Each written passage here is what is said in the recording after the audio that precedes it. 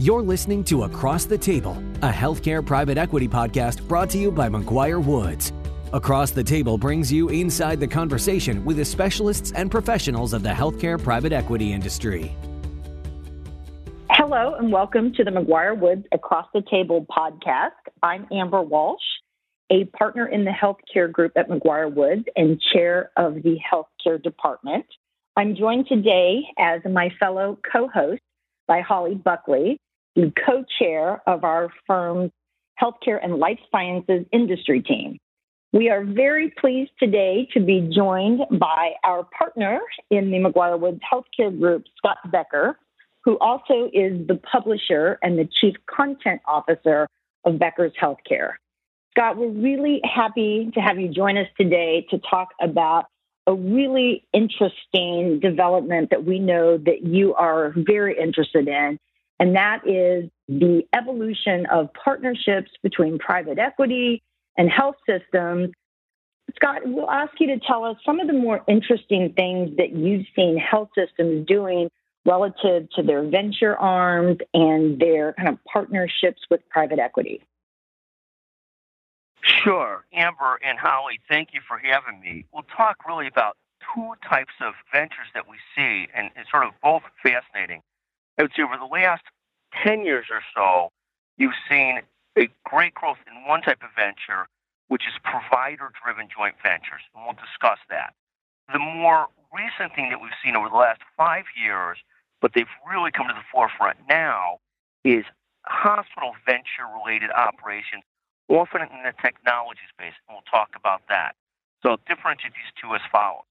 The first thing is, you've had over the last decade or two, a lot of provider-driven joint ventures, meaning outpatient surgery centers, outpatient dialysis facilities, outpatient therapy facilities, all kinds of facilities where there's both a health system involved and a company, and that company is often sponsored by a private equity fund. So you've seen a ton of those. More recently, the last few years, you've seen a few of those that have really grown around the urgent care space, and then you've seen some of the evolution there. Some of those private equity sponsored, some of those Optum acquired, but a whole mix. So you saw for 10, 15 years a great growth in this outpatient joint venture space, often filled by a mix of hospital desires and private equity sponsored companies partnering with hospitals in a range of areas. The more recent thing that we've seen, and we think it's really interesting, is the engagement of major health systems in financing, building, buying into, growing technology-driven solutions through their venture arms and so forth. So you've seen over the last several years this emergence of a mix of in health systems, chief innovation officers, chief commercial officers, and often venture funds. A great example of the venture side would be Providence Ventures out of Providence Healthcare, where I think they've actually built a portfolio funded with $300 million plus of 18 different companies, many of which super successful, that they've invested in to solve problems that Providence faces and that they figure other systems face too. So they become a commercial client. Providence Ventures builds or buys into a company. That company becomes a client of Providence Healthcare, works with Providence Healthcare, and also sells services to other systems. And there's a lot of this. New York Presbyterian has also done a lot of early stage to mid-stage venture investing in companies. The Blue Cross funds famously built a thing called HealthBox Ventures, where a number of Blue Cross plans invested together to help the same kind of things, build or buy solutions that Blue Cross plans felt that they needed. So you've seen this kind of growth. The other kind of growth of chief innovation officers has said, look, we're not big enough to develop a huge commercialization arm or venture arm, but we've got a very clear focus on solving problems that our system faces. So University of Colorado Health, UC Health, is an example of that. They're laser focused on not commercializing things, although they might, but much more focused on how do they solve problems they have through their team or buying the resources to solve problems. And I see this evolution of venture as a fascinating growth, and there's a huge difference in the competency with which health systems do this and don't do it. but it's sort of this next level to what were 10, 15 years ago bricks and mortar joint ventures around provider spaces. Now we see so much of these joint ventures in evolutions and investments around technologies and software as a service companies. Yeah, that's great, Scott. A super helpful overview. And I'm curious, you mentioned that these innovation funds tend to develop and invest in technology-driven solutions to solve problems. What are some examples of either specific or the types of solutions that you've seen come out of these innovation funds? It's a great question. There's all kinds of companies, whether it's the Snowflake one that Warren Buffett just invested in is taking public, that I think had its seed at some point was touched by a hospital venture fund, or just a ton of different solutions. And there's all kinds of like small solutions to large solutions, whether on predictive analytics. So, for example, there's a company called Qventus that is a predictive analytics company that hospitals use to better improve their data around sepsis, around emergency room staffing, around a whole number of things that both venture funds invested in, like I think Andreessen Horowitz, but also I believe some of the health systems invested in, like New York Presbyterian. Similarly, so that's just one example of a specific company. There's also obviously a lot of revenue cycle companies that have been built in partnership with health systems to try and improve the health system's revenue cycle and then turn it into a company. And that's been done just a whole number of times, and some of those also have private equity sponsors as well. And where are you seeing these venture funds pull talent from? Are the innovation funds generally utilizing talent that originates from the health system side or from more of the investor and development side? Right. So that's a great question. So the best of these have pulled talent from serious venture areas and serious venture places. So the person who leads up the Providence Ventures effort is a guy, Aaron Martin, who comes out of Amazon Ventures, for example. The places that have built this, it's almost like anything else. The places that have built this and built this well are not dabbling in it. They've built serious teams around it, and so you see that. I assume that, like, for example, Cleveland Clinic Ventures, I'm not that familiar with, but I assume the greatness in these is the great integration of serious professionals in the area with serious professionals at the health system that really know the problems. And where these go horribly poorly, and I've seen this in action many times, is when you have an innovation team or venture team that's disconnected from the health system. So they're constantly throwing ideas and solutions at the system that nobody wants. Whereas in contrast, one of the brilliant guys that leads one of these efforts is this guy, Dr. Rick Zane at UC Health, and he is hyper-focused on making sure they are solving real problems, not developing solutions and then trying to sell them to UC Health. And there's a huge distinction. But to your point, where people do this well, they're not dabbling in it, they're building serious teams. Those serious teams often involve outside professionals that are now full-time with the system, together with internal leadership that's really involved and really committed to make sure you're solving real problems.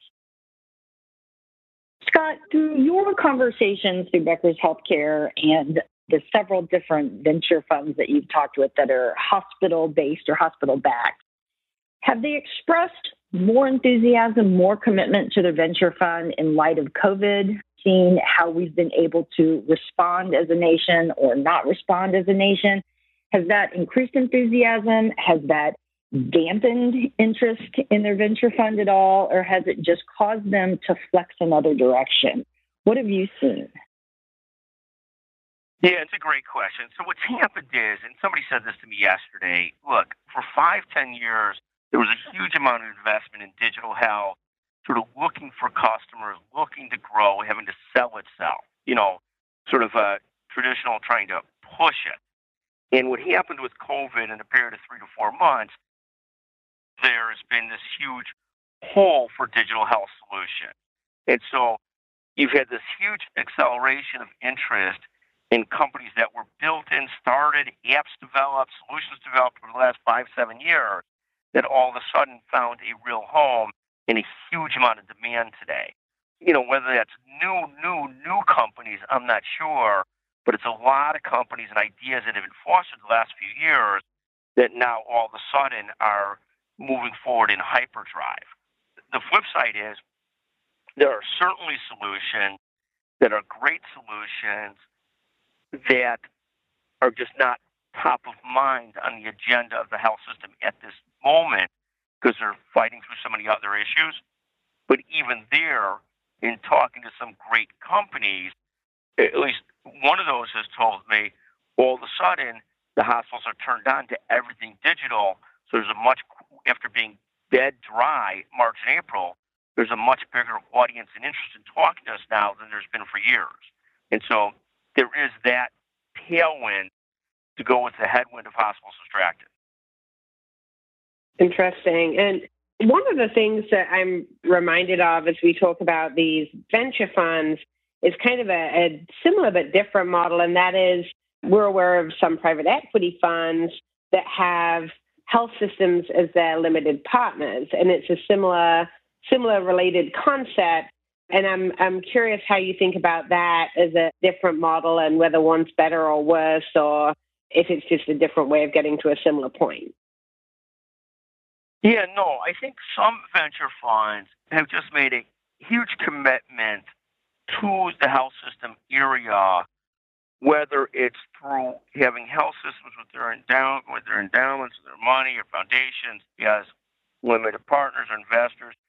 Surely a possibility, but having them as limited partners, as we all know, is only part of the solution. At the end of the day, there's got to be that constant cultivation of the relationship for there to be real synergies back and forth. So what I see more of, I see it in health systems and venture funds and private equity funds. They're just so committed to the space and they're so committed to the commercialization of things with health systems that they work so hard to stay very close and synergistic with them. Whether it means they have it as an investor or not, it's all over the board. Got it. And it seems to me that, if you looked at 10 years ago, I think that the idea of private equity or venture funds and health systems either collaborating or kind of almost combining was something that we didn't really think about very much. But it feels like today that dynamic has really changed. Where are we in terms of the evolution of venture funds and private equity funds and health systems being comfortable with each other and comfortable to collaborate versus where we were 5 or 10 years ago? Yeah, no, I think there's a situation where, these huge academic medical centers and these huge health systems have so much both intellectual property coming out of them in different ways. They've got so many problems to solve. They're such a big part of the ecosystem in every way that there's just so much there, and it takes a real systematic way to figure out how to commercialize those things, whether on the life sciences side or just the technology side, with private equity funds. So I think there's just a recognition that coming out of these great academic institutions, particularly ones that are combined with health systems, there are just so many opportunities if synergized and managed well. So I think it just is, and it's like anything else. You and I have talked for years about funds that tour in and out of areas. And the funds that tour in and out of areas can get lucky, but they don't largely get the benefit of this. The funds that have made a commitment to commercializing life sciences stuff with academic medical centers, commercializing technology solutions with health systems, they can, for the long run, win and systematically come up with ideas. I think it's very hard to do as a tourist, but I think it's like anything. When I look at law firms, consulting firms, health systems, deciding they're going to have an innovation effort, probably the most important thing from my perspective is they have great clarity of their goals. Is their goal to improve service for that firm, for that health system, for that consultant, or is their firm to commercialize things? And even though these can be overlapping goals, there's very different people and teams that are needed for each effort. And so it's the dabbling concept I don't think really works. And it goes to your point of private equity funds and health systems intermingling, where private equity funds or venture funds have made a serious commitment to the area and to these big academic medical centers. There's lots of opportunities. Scott, you mentioned problem solving and commercialization as kind of two core goals of some of these venture funds. Isn't part of it also around branding, name recognition, and being at the cutting edge, or do you put that under the commercialization bucket? No, I mean, I think it's important. What happens with these, health system sponsored ideas and companies, there is a huge positive and huge competitive challenge. So one health system sponsors a company with a private equity fund. 10 other systems say, I really don't want to use their solution because I'm kind of jealous, I'm kind of competitive, I'm kind of this, I'm kind of that. So I got to really like the solution, or they got to really distribute it in a way. So, for example, some of the huge for-profit health system companies always built outsourcing arms or separate companies that sell into other health systems, and often could never get past their own selves as a customer because nobody else would buy from them, or would want to buy from them. So the branding could be helpful. Obviously, it depends on the system and how they're perceived. Are they perceived as a pleasure or predatory? You look at, Intermountain's got this magnificent reputation, and they've fostered a whole number of things, but they've also fostered the Civica, which is the not-for-profit generic drug company, and that's been hugely received, but it's also been, they brought in 11 or 12 or 13 other major systems to be partners in it, so avoided the stigma of its Intermountains venture. I think it's a great question you ask, and the politics on it are all over the place.